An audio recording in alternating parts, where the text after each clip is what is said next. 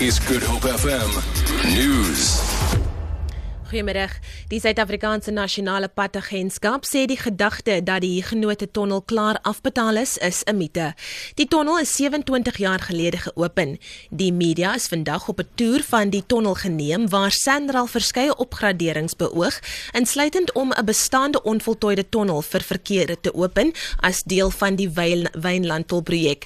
SANRAL se streekbestuurder in die Wes-Kaap, Kobus van der Walt, sê geen werk kan egter gedoen word nie totdat die Wes-Kaap se Hooggeregshof uitspraak gelewer het in die stad Kaapstad se aansoek om die tolprojek te hersien en tersyde te stel nie. Daar's nog uitstaande lenings wat afbetaal moet word van in die orde van omtrent 1,9 biljoen rand. Die huidige tonnel, ons moet voldoen aan internasionale standaarde. Dit is ons beleid en om daaraan te voldoen moet ons kyk na die ventilasiesisteem. Dit moet opgegradeer word en ook die ingeval daar 'n brand is om dit te kan verhoed en skade aan die tonnel te verhoed.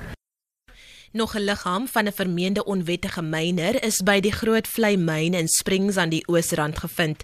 Dit is die 4de liggaam wat vandag by die myn gevind is. 'n Polisiewoordvoerder, Tsekiso Mofokeng, sê die 4 liggame met skietwonde en kneusplekke is deur veiligheidswagte gevind. Die Kannaland munisipaliteit sê daar word hard gewerk om die watertekort in Calitzdorp te herstel. 22 pype het die afgelope 2 weke gebars wat tot groot frustrasie onder inwoners gelei het. Die munisipale bestuurder, Monay Hoogbaard, sê verouderde infrastruktuur is een van die oorsake vir die watertekort. Die situasie is vererger deur die installering van 'n nuwe pompstasies, so die druk van die pompstasies kon nie meer die asbespype kon nie meer die druk staan nie. Bestuur het besluit, ons gaan die pypleiding in Koninginstraat vervang. Die kontrakteur is reeds aangestel en hy sal môre op terrein wees. Die departement van basiese onderwys is vol vertroue dat die jaarlikse nasionale assesseringstoetse volgende week sal voortgaan, ondanks SADU se dreigemente.